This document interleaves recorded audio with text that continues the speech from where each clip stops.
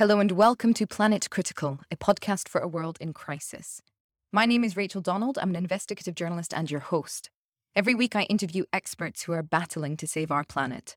My guests are economists, scientists, politicians, academics, and activists. They explain the complexities of the energy, economic, and ecological crises that we face today, and they reveal their solutions to mitigate the damage to our future. This is a critical time for our planet. It demands critical thinking. Go to planetcritical.com to learn more and subscribe. This week's guest is Dan Fiscus. Dan was an engineer who retrained in ecology. He's written a book along with Brian Fath, Foundations for Sustainability, a coherent framework of life-environment relations. And essentially, this book and what he came on the show to discuss is about how the current paradigm of science and scientific research as being value neutral is one of the driving forces behind the climate crisis. Dan says that science cannot be used to address the problems that we face and investigate the solutions that we require without infusing ethics and values into science itself. He describes science as ROAM, which is an acronym for reductionist, objectivist, analytical, and mechanistic. And he goes into great detail about what the acronym means, how it influences research, how it influences what scientists prioritize, and what the field of science itself investigates. And he proposes a new paradigm called WHOLE, holistic organic life science. Essentially, Dan's argument is, how do we concretize the relationship between life and environment as essential? And how do we reframe science as a means to honor and encourage that relationship? This is a really fascinating discussion, especially following on from last week's episode with Carl Safina, in which he discussed how Western philosophy, the paradigm of philosophy, has driven the climate crisis. So I think you'll all get a lot out of this. I know I certainly did. If you do get a lot out of it, please share the episode far and wide. If you love it, do consider taking out a paid subscription over at planetcritical.com to support the project. Dan, I'm thrilled to have you on the show because I read through your PDF about how the conventional science paradigm is partly responsible or a driving force in the ecological crisis. And just the week before, I spoke with Carl Safina about how Western philosophy has also driven the consumer culture, which he sees as hugely responsible for the ecological crisis as well. So it's brilliant to get your perspective on this because I just think these two interviews back to back will be really, really enlightening for listeners and for myself, of course. That's really neat to hear. I'll have to listen to your other interview. I'm also really excited to talk about this because I think it fits in with the themes of Planet Critical and your mission. So I'm looking forward to it. Brilliant. So, I mean, let's get into it. Let's talk about ROAM science. It's, I've got it written down here, reductionist, objectivist, analytical, mechanistic science. How is that driving the climate crisis? So in order to start answering that, my co-author Brian Fath, we wrote a book in 2018 called Foundations for Sustainability. And that's basically what we said. But in order to set the stage or tell a little bit of the story of how we got there, it's probably important to understand that I'm an ecologist. So that's how I came up through science and through education. Pretty much forms my approach to everything, to nature, how the world works, ecological perspective. And then the other part of what got me to that paradigm idea is that I've been spending probably 25 years thinking about what it is that's causing the global ecological crisis. And I've been really trying to dig into that and understand it and find the root cause because I'm really motivated to help find a solution. When I talk about global ecological crisis, I'm talking about many major environmental crises that we're facing right now all at the same time, right? So a lot of times climate disruption takes top billing as the main crisis, but there's also species extinction, nitrogen cycle disruption, water quality and quantity, toxins and pollution like microplastics. It's a huge and life-threatening list. And those are only the environmental crises. We also have social and economic ones as well. So a lot of times if somebody's, confronted with something like this, the basic approach is to break it apart into smaller pieces, right? It's kind of a standard strategy. It even seems like common sense. Let's break this down. But as an ecologist, that's not necessarily how we think. You kind of take the opposite approach. So instead of breaking it apart, I've been looking at what connects all of these sub-crises into a single systemic crisis.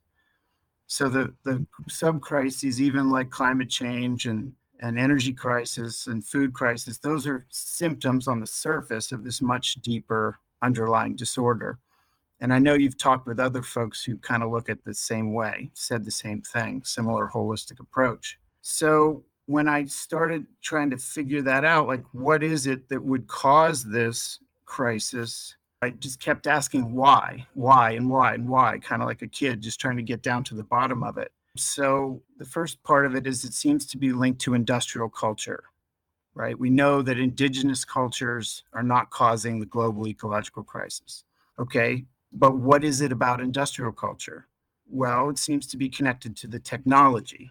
That's kind of the power of what's going on, changing the world.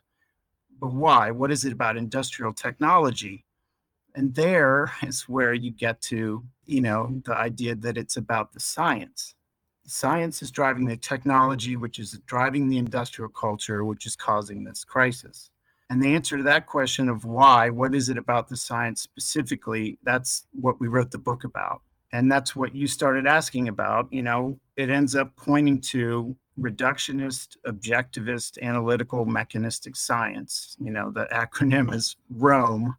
It's basically the dominant mainstream paradigm of science we've had for the past 400 so years, since Descartes and Newton and folks like that. Could we break down, despite what you just said, but just quickly, could you explain how science can be reductionist and then objectivist, then analytical, and then mechanistic? Yes, I'll do that while also saying the three main foundational concepts of this mainstream science that are causing the global ecological crisis, okay? So the first one is kind of connected to the O of Rome, the objectivity part. The current science we have, you can hear folks say it over and over again, science has to be objective, right? It has to be value neutral. Well, that lack of any kind of value basis is a great weakness. So science as it is now is ungrounded.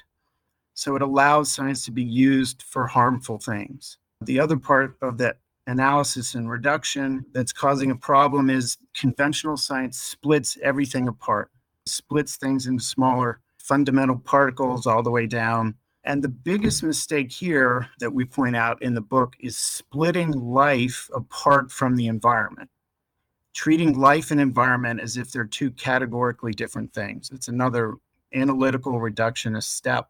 And the last one about mechanism, so that's this root metaphor in science where everything is treated as if the sort of fundamental unit of how the world works is a mechanism. Okay, hang on. Let's stop there before we get into number 3, because I read number 3 and I was really, really interested, and I needed a little bit of explication on it. So before we go there, let me ask you, we say that science is objective and it's value neutral. Does science itself have to be infused with ethics, or could it not be that scientists have to be infused with ethics? Like, why is it important for the paradigm of science in itself to have a value system? It's a great question, and don't know if I have a real good answer, but what I can say is that in this whole story, which is hard to tell, it's sort of a one pass-through linear story, if we end up saying that science, the way it is now, because of its paradigm, is causing the global ecological crisis, we're trying to fix that. The ultimate goal is solve the global ecological crisis, right? We got to stop this train wreck. We're going off this cliff. We got to do something. And the antidote, or the revised paradigm, would be to have a specific value basis. That would mean science in service to life. And because we argue, or we're saying, and we borrow this from many other people, like Aldo Leopold said the same thing, right? He's famous for the Sand County Almanac and the land ethic in the 40s in the US.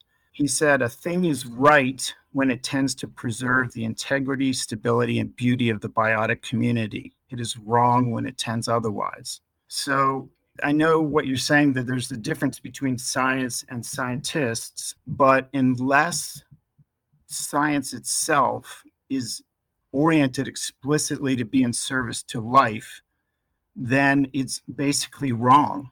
By this kind of very strong assertive ethics, which values life, and so it's going to value life support, it's going to value the environment. If you don't start at the beginning with that grounding in ethics, pretty much from step one, you're off track. You're just not acting in service to life.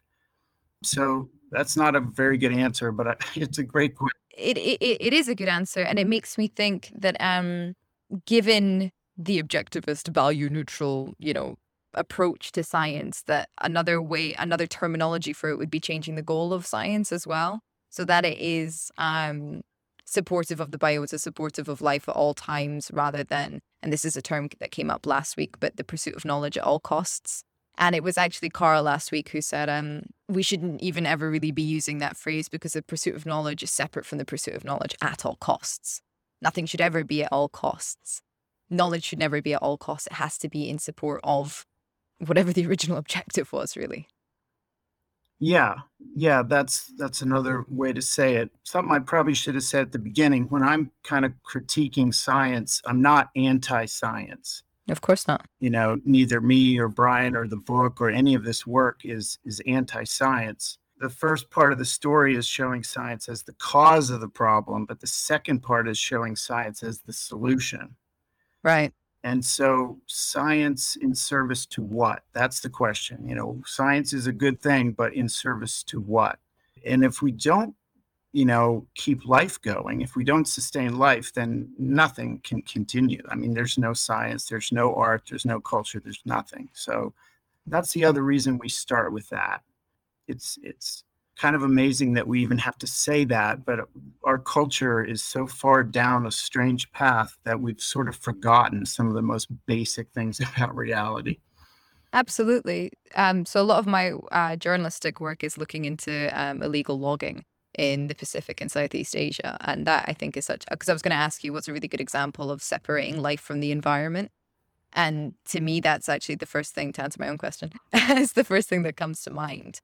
That to think that we can raise whole habitats, whole forests, as if the loss of that environment will not have some impact on life, as if life is some kind of sci-fi test tube thing that can continue to live in a void without the very thing that nourishes it.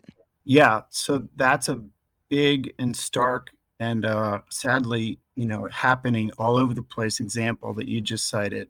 But there are some that are even much more close at hand and very simple. One of the little thought experiments that I use to try to help people understand that we're completely interdependent with all life. We're interdependent with ecosystems and the biosphere. Is I just say, if you want to test the idea that you're an independent entity, hold your breath. Right? You get about 4 minutes if you're pretty good. Maybe if you're a swimmer, you might get 6 or 8. You get a handful of minutes being disconnected from green plants before you either die or pass out. It's every single breath. And the fact that we've forgotten this, and again, industrial cultures indigenous people have not forgotten this. Mm-hmm. We, for some reason, have forgotten, and we have to get it back. But do you know what's so interesting? It's like that reductionist perspective, because when you said hold your breath, I'm like, yes, of course, because we need oxygen. And I'd almost forgotten the step further back, which is that oxygen comes from the green plants. I even failed at that point, despite having all of these conversations, to see it as that relationship between plant life and humankind. Like, oxygen doesn't come from it also doesn't come out of the void. Yeah, I mean, I'm the same way, and it's why things like, meditation and focusing on your breath have multiple kinds of power. The mindfulness is good for your mind. It's also good for connecting to the larger context of life that we live in. It's also, to me, kind of a miracle, the fact that we have an oxygen atmosphere on this planet. was created by life in concert with the planet. There's no other planet that has that. And that's not the only way in which life is different than a machine. So the fact that soils grow spontaneously, they grow in depth and fertility, that's another example of how life knows to improve its environment as it operates. And that's the opposite of what a machine does. Machines degrade their environment as they operate.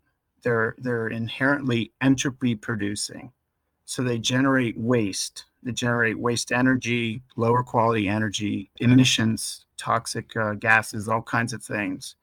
That's why we suggest switching, the core root metaphor. Instead of focusing on machines and mechanisms, we need to use more of a life-based metaphor for how the world works. I wrote a sentence from the summary that you sent me, and it said, life as mechanism produces... Oh, no, wait. No, hang on. I summarized a sentence, and I've summarized it badly upon rereading. Seeing life as a mechanism creates a sense of reality or normalizes systems that are entropy producing and environment degrading. And you said that mechanism has been reified. Let's get a little bit further into that, because I know I kind of took us off on a little tangent there. I'm always on these tangents. It's not an easier linear thing to talk about. It's sort of like a messy, hyper-connected set of ideas. But one way to talk about that, or to think about the part of how it's become reified. So maybe back when, Descartes and Newton were starting up this idea of looking at a mechanistic approach to the world, it might have started as a kind of sort of innocent thing, like, let's say, just for discussion purposes, let's assume that an organism acts like a machine. Okay, so it might have started like that, but now, after 400 years of all the sort of success stories of what that approach has gotten for us, all the technology we have, all the space travel and everything else we have, medicine, many positive developments, it has now become more of a way that we think rather than a thing that we, are consciously aware that we're thinking. So if you pay attention to a lot of writing, and it could be science writing or it could just be journalism, listen to when people use the word mechanism. Okay, people will talk about the mechanism of this or that, or there's no mechanism, to incentivize this or that. That is a way of treating the world as if it's a mechanical thing. And people have forgotten that that's just a metaphor. They actually think it's mechanistic. And the way you can see that they do that is they focus on things like, well, let's just break it apart, or let's tweak it, or let's, change the efficiency, or let's look at the inputs. But it's really true that organisms are treated like mechanisms, so we can swap out parts. And the real way that it becomes profound or scaled up to the global ecological crisis is that we've turned the world into a machine. The world is very literally running out of gas, breaking down, wearing out, and falling apart, creating entropy like a machine. And we know that that's not normal in terms of life, because we were just talking about, what does life do? It maintains an oxygen atmosphere, it's stabilized climate, it handles waste through soil and recycling, naturally heals itself, flourishes with biodiversity. It's nothing like a machine. So the actions of over 400 years, every school kid learning about the way the world works, then millions and billions of daily actions have turned the world into the machine that conventional science has modeled it to be. Mm-hmm. A few years ago, I was working on this, God, I can't believe I'm saying this out loud, but like a philosophical thesis that I envisioned one day would be a PhD. And I toyed around with the idea and wrote a couple chapters and then left it. But it was essentially playing with the idea that we quite literally live within a matrix of thought because of the generations based upon assumptions or presumptions or perceptions of how the world works, and then basing one's research upon that starting block, and as the generations go by, continuing in this kind of increasingly narrowing perception, ultimately creates a false reality, in which we have no idea how to engage with the actual reality. We cannot fix the reality because we live within this perception of our own making. And when I lived in France, I taught at universities, and I had a couple of classes of science students. And my favorite thing to do about halfway through the year, once they'd gotten used to me, was have a debate and say, okay, science is an ideology, discuss. And they would say, no, it's not an ideology. You can't say that. It's empirical and it's, measured and it's da-da-da-da-da. And I would say, yeah, sure. Like, yes, if you can do the same thing over and over again, there is an element of like, yes, that is objective. The same thing will come to pass. So you're abiding by whatever laws of physics or whatever. But there is an inherent assumption that all of the research that has come before that has been accepted by the institutions in the academy is correct. And you are basing your own research as you go forward, because there's no way you can go back 400 years to verify the previous assumptions and presumptions upon which the scientific method has been built. So there is an ideological drive there that you have to ascribe to in order to continue within that paradigm, right? Yes, totally. I don't know if during that stuff that you were just talking about, if you ever saw The Structure of Scientific Revolutions by Thomas Kuhn. No, writing it down. I think he coined the term paradigm shift. His book came out in the early 60s, but it's very similar to what you were just talking about. So he was kind of a historian of science. He showed that science is very much a social process. And he showed how you could look at the major revolutions in science and they had a recurring pattern. There was this pattern where, and the main ones he talks about are like the Copernican paradigm of the sun in the center of the solar system instead of the one before that, where the Ptolemaic model was that the Earth was in the center. Yeah. So you go through this period where everybody believes the old paradigm, it's fine, it works for what we need to do. And then you start getting, annoying observations that don't fit anymore. And these build up, and then there's a crisis. There's a crisis within astronomy in that case. And then somebody else comes up with a new model and it flips to a new paradigm. Well, it was the same way with the oxygen theory of combustion. That was a crisis in chemistry. And then there was the physics crisis that led to relativity.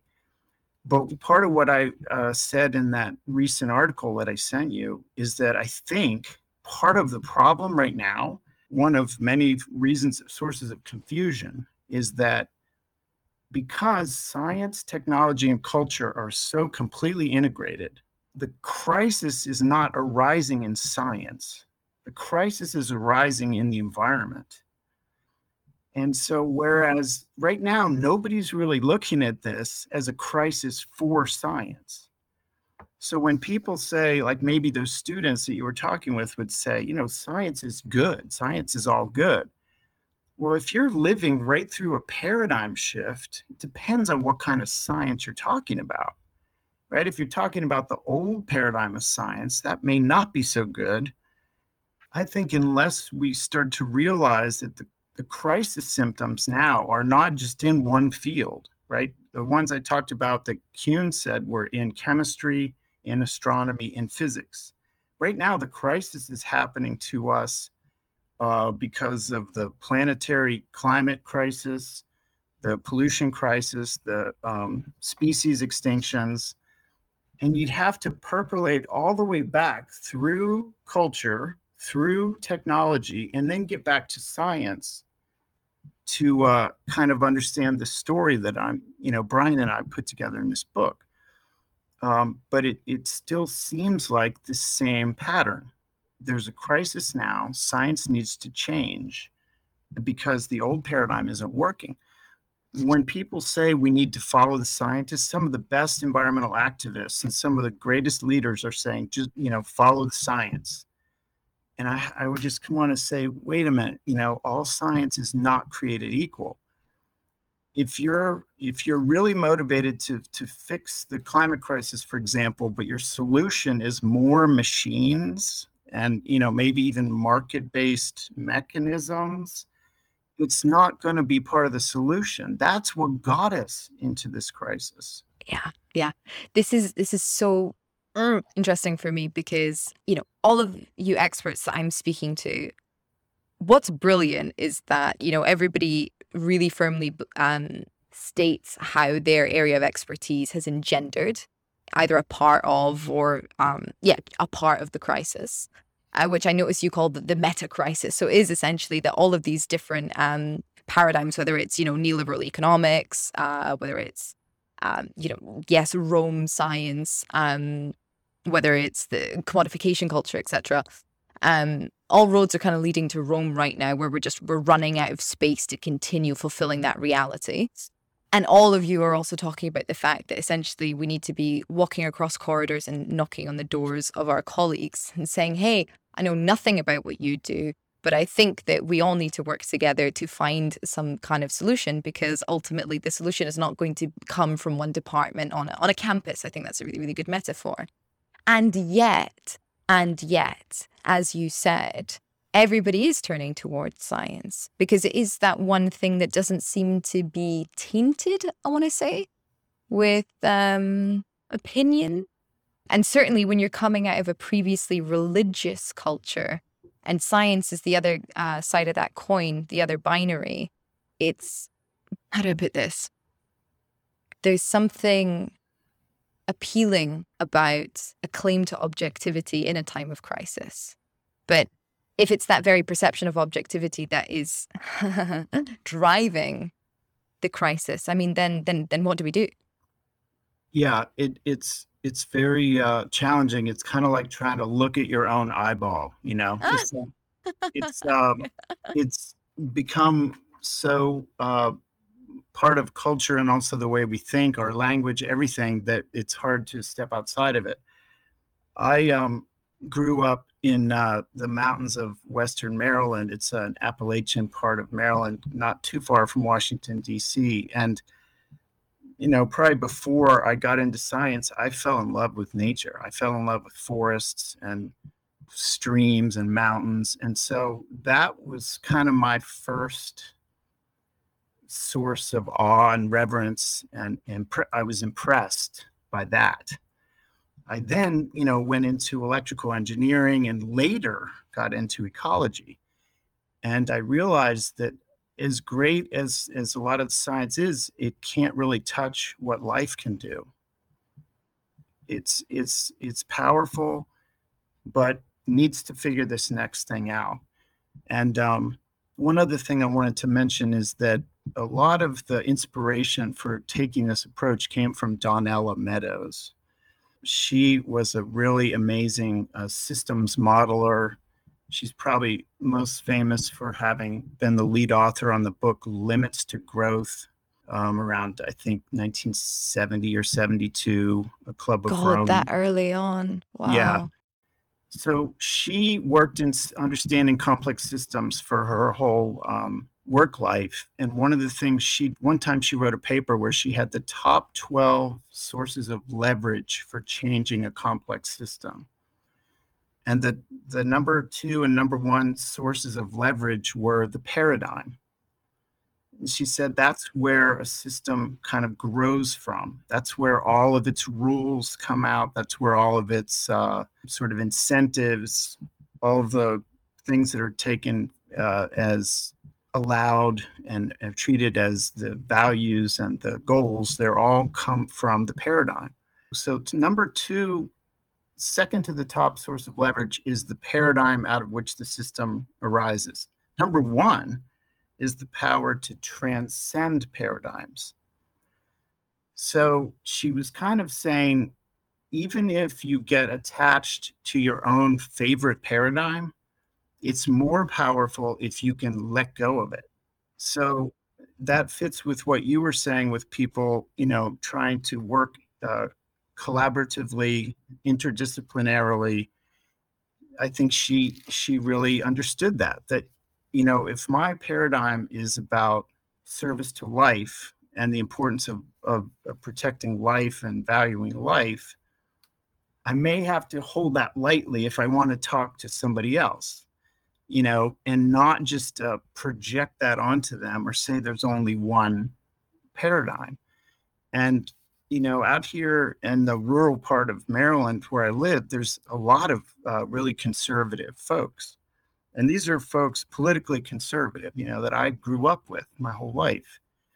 And when I was writing that book and thinking about Donella Meadows' number one source of leverage, I started to think, maybe there's a reason that these folks that I know are climate deniers, right? They don't believe in that. They don't agree with it. They won't talk about it. And I would try to think, it's almost as if we're on two different planets. I can't even talk to them. And then I kept thinking, well, these are good people. I know these people. So what's going on here? And I came up with a other paradigm that I refer to as this other culture. It's a hypothetical type of culture we use just for discussion and thinking about this. But I thought maybe these folks see the same evidence that we're talking about, the same evidence of, running out of natural resources, causing damage. But when they get evidence of those limits, their approach is to transcend those limits. And their approach is to innovate their way out of it. And their approach is to find, a solution, to get beyond that limitation. The sustainer folks that I'm mostly speaking from, and the ones I think we need to follow to heal the earth, see the limits that are coming up, and they decide, oh, those are real limits. Those are hard limits. We have to change ourselves to fit and live within those limits. So in the book, and a little bit in that new article I sent you, I try to say there's value in this reductionist, analytical, objectivist, mechanistic science. But the main value is for transcending the limits of things, environments like the Earth. The main value and the place where that science is the only way to lead is space exploration. Yeah. It sounds weird, but some of my professors along the way, when I've been saying the same thing for 20 years, they kind of pat me on the back and say, well, we can't go back to the horse and buggy days, and in this idea that there is a place for mechanistic science helps with that, right? We don't have to just go back. We are going to have to go back to sustainable ways. But the folks that want to transcend limits don't have to go back. We do have to find a way to work together. But I really think that space exploration is something that you see inherent in life through all time and in human cultures. There's always been an urge to disperse, migrate, travel, explore. All plants do that. Their seeds have elaborate ways to fly away or float away to go to a new environment. People manage to get from remote islands to get to Hawaii. And then folks that got to North America walked from, some other place during the last interglacial period. Another part of the story is that we don't have to only reject that. We just have to see where it's appropriate in terms of an environmental relationship.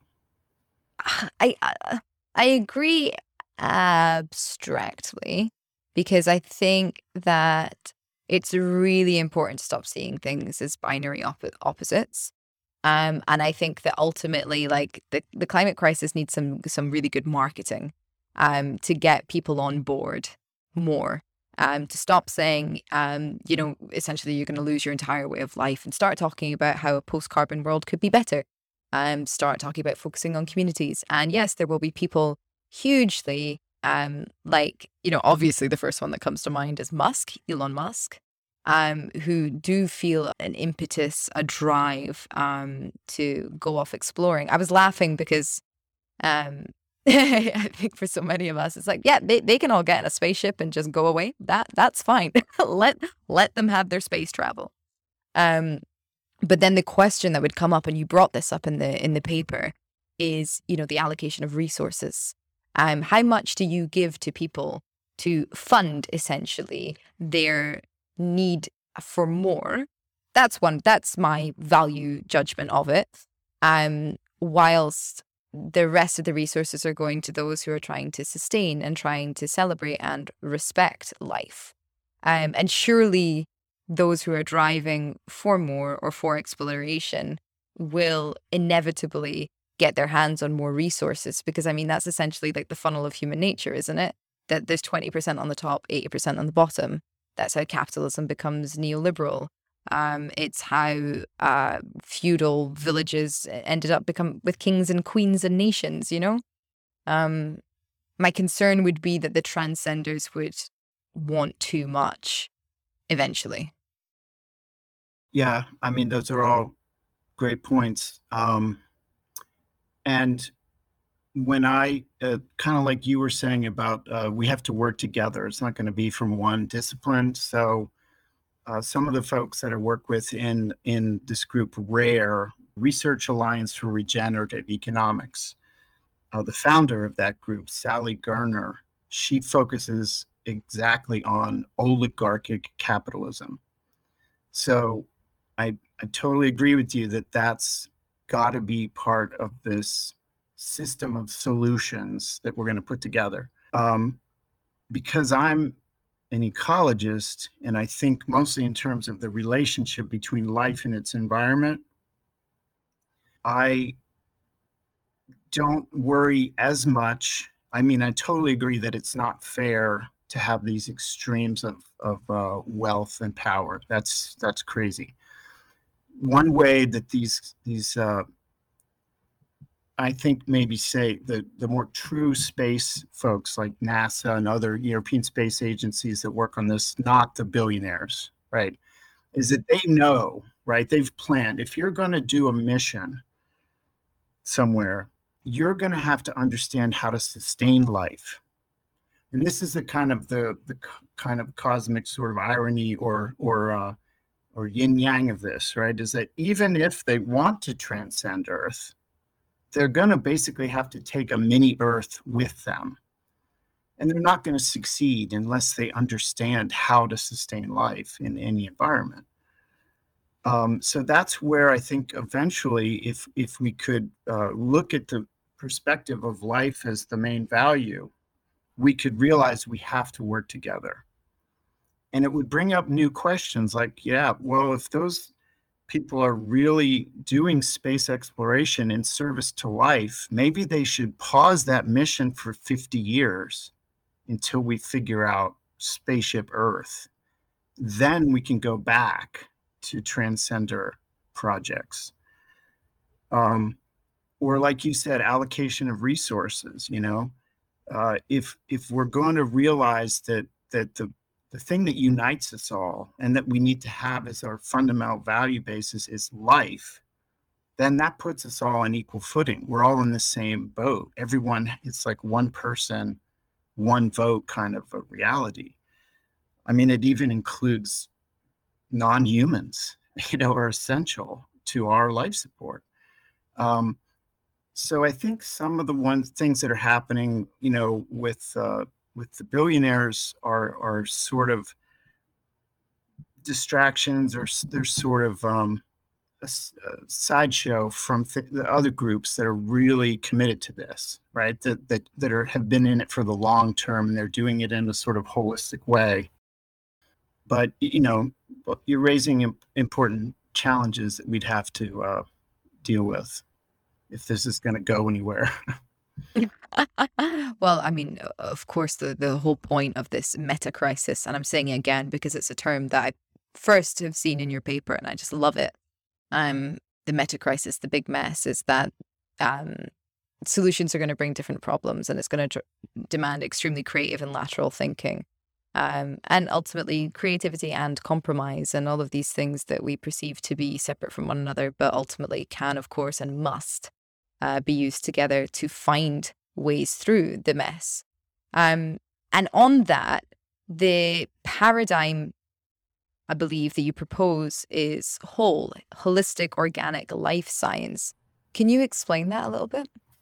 Yes. So that is a paradigm that we put together in the book. And what we tried to do basically was just replace each of those first three pillars of conventional mechanistic science that I talked about, replace them with better ones. So let's just recap them quickly. So it's the first is science without values and ethics. The second is a conbiotic way of looking at things, i.e. that life and environment are separable. And then finally, life as a mechanism. So these are the three that you're proposing to replace. Yeah.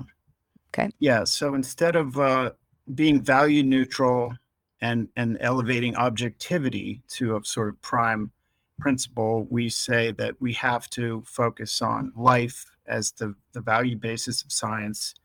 And we need to invent a paradigm that is science in service to life.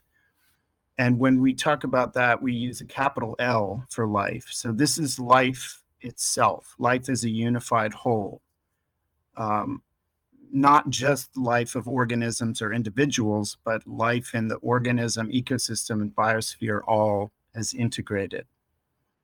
And then instead of the splitting and reducing, the analytical part, we say that we need to be synthetic and holistic.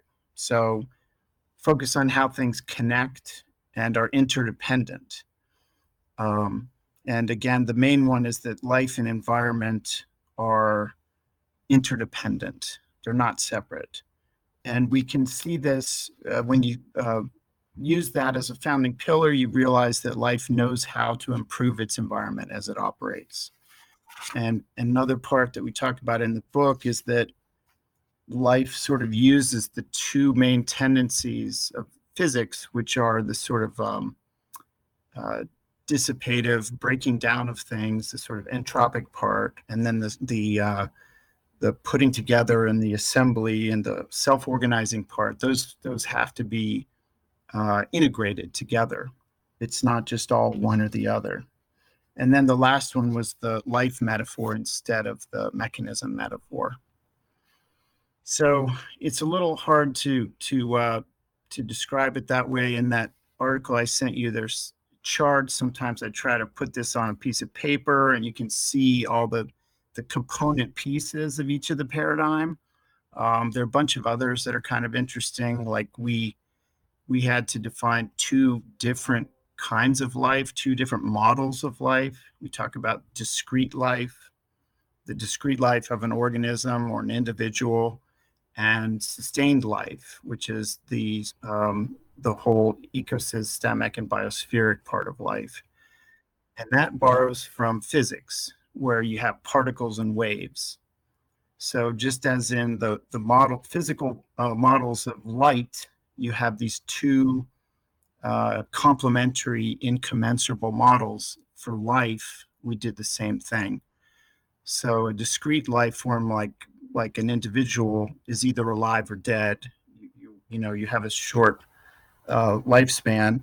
Sustained life always includes both living and dead parts, like soils are somewhere in between. Soils are neither alive or dead.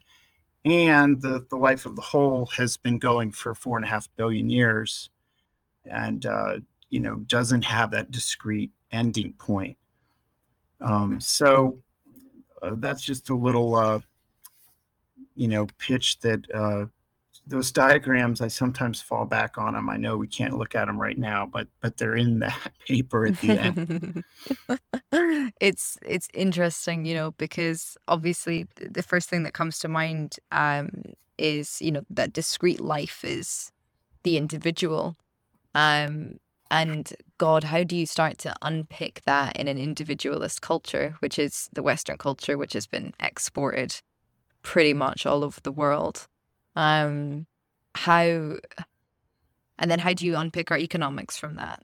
And then how do you unpick our social organizing from that? And I mean, these things all do need to be unpicked, not just because of the ecological crisis, but because of the mental health crisis and because of the growing inequity and inequality crisis and because of human abuses and all of these kinds of things, like some form of restructuring the value system is inherently necessary. But when it is perceived as an attack on the self, capital T, capital S, oh, I mean, if a crisis won't do it, what will? Yeah, well, again, you're hitting the core crux challenges. I think that the way I said it, it might have sounded a bit more confrontational or extreme, but I do think that a lot of folks, maybe most folks, do have a sense of connection and importance to something outside the self. Whether it's like service to God or a sense of religion, or whether it's your family, or whether it's your country, or whether it's your field, your professional field, or it's pretty common to plan for your children, what they might need in the future, or if you have grandkids. I have two granddaughters. You think about their life, right? You do things because you're motivated to think about somebody else's life. So I know we are really entrenched in that thing you said about the culture, but I don't think it's that far away if we want to stretch. If we want to stretch and think in terms of, again, like the grandkids. If I want them to be able to breathe clean air, I'm going to have to think about my own sense of self and how I live in this world, because they're connected. Oh, that's interesting. Looking at your own eyeball, thinking about your grandchildren, but refocusing that as a question of how does this self engage with the present and my environment, and what can I do better? That's a really good marketing thing for the climate crisis. For anybody that is an individualist, it's still about you. I had another question. Yes. So my final question on this would be, how is the scientific community reacting to your research and your proposition? And what do you think any pushback would be from scientists?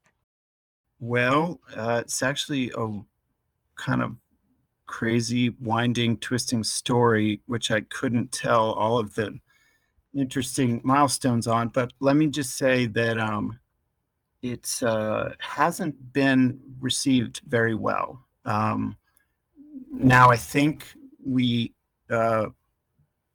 partly because of the work of Brian Fath, he has done an amazing job. He's the co-author of that book, of bridging into mainstream science. So he teaches at Towson University, and he's used our book to teach classes. I got enough into this that I pointed out that it seemed like we should do a self-examination, and that we might need a paradigm shift, and that we even needed to change our own operations. The science needed to run on renewable energy, recycling materials, and stop degrading the environment. And people kind of they accused me of being political or not being scientific. So I may not have said it well, but I do think more and more people are looking at this. And in fact, my PhD advisor, Robert Yolanowitz, is also doing great work to extend this. He calls it the ecological metaphysic, and he's kind of invented that, and also process ecology, and he's promoting it as basically a new paradigm of science. So people like Brian and Bob, they're the ones who are really carrying, the development of the new paradigm into the mainstream academic science. And are their students responding well to it? Because I could imagine, especially for Gen Z, I mean, they are all over value systems and reorganizing. I could imagine them jumping on the idea of a paradigm shift. Yeah, and again, I think it's more Bob and Brian who have connected to those students. Brian has taught our book in graduate seminars, and he gets great comments and questions, and people do really, really like it and respond to it. And Bob had a teenager who turned one of his sets of his work into a graphic novel. Oh, fantastic. Yeah. So she turned it into an animated way, and he works in ecological networks. It's kind of like food webs, the way everything is connected through feeding relationships. That's how he got to a new paradigm of science, was by realizing that all life is connected through networks, and he had to come up with new math to study that. So there are mostly through those two, because they're working more with students and more with academic circles. I think you're right that young people hopefully will like this. Is the graphic novel online? Is there any way I can link the episodes to that in some way? I'll have to ask Bob and then the young woman who created it about that, but I can get back to you on that. Well, I mean, if there's some way I can drive, some traffic to her, that would be wonderful. I appreciate that, and I think it's important because it gets to a different age group. Yeah, exactly. Now, Dan, my final question for you then is, who would you like to platform? Well, of the three folks that I work with in RARE, Research Alliance for Regenerative Economics, I already mentioned Sally Garner as the founder, Brian Pfaff, I wrote the book with, but Bob Ulanowitz has been my main sort of mentor, and I would definitely like to tell everyone and anyone to read Bob's work and find out about what he's been writing and teaching for I guess it's going on 50 years that he's been working in ecology. Fantastic. Yeah, really, a lot of this whole approach has come from him. He wrote a book called A Third Window, Natural Life Beyond Newton and Darwin. And in that, he talks about a lot of these same issues, the critique of mechanistic science, why ecosystems show us a different reality. So he's been my greatest teacher. Could you introduce us? Sure. Yeah, I could do that. That would be great. Dan, it's been such a pleasure speaking with you. Thank you for coming on the show. Thanks very much for the opportunity and for your whole Planet Critical series of podcasts. They're really great. Thank you. I'm so pleased you think so. If you want to learn more about Dan's work, I've put links to his book over on planetcritical.com, where you can subscribe to support this podcast. If you liked the episode, leave a review and share it far and wide. If you loved it, the best way to support Planet Critical is by choosing a paid subscription at planetcritical.com, or by supporting Planet Critical over on Patreon, where you can also find public bonus episodes of my thoughts on each interview. A huge thank you to my subscribers. This work really wouldn't be possible without you. Thank you all for listening, and I'll see you next week.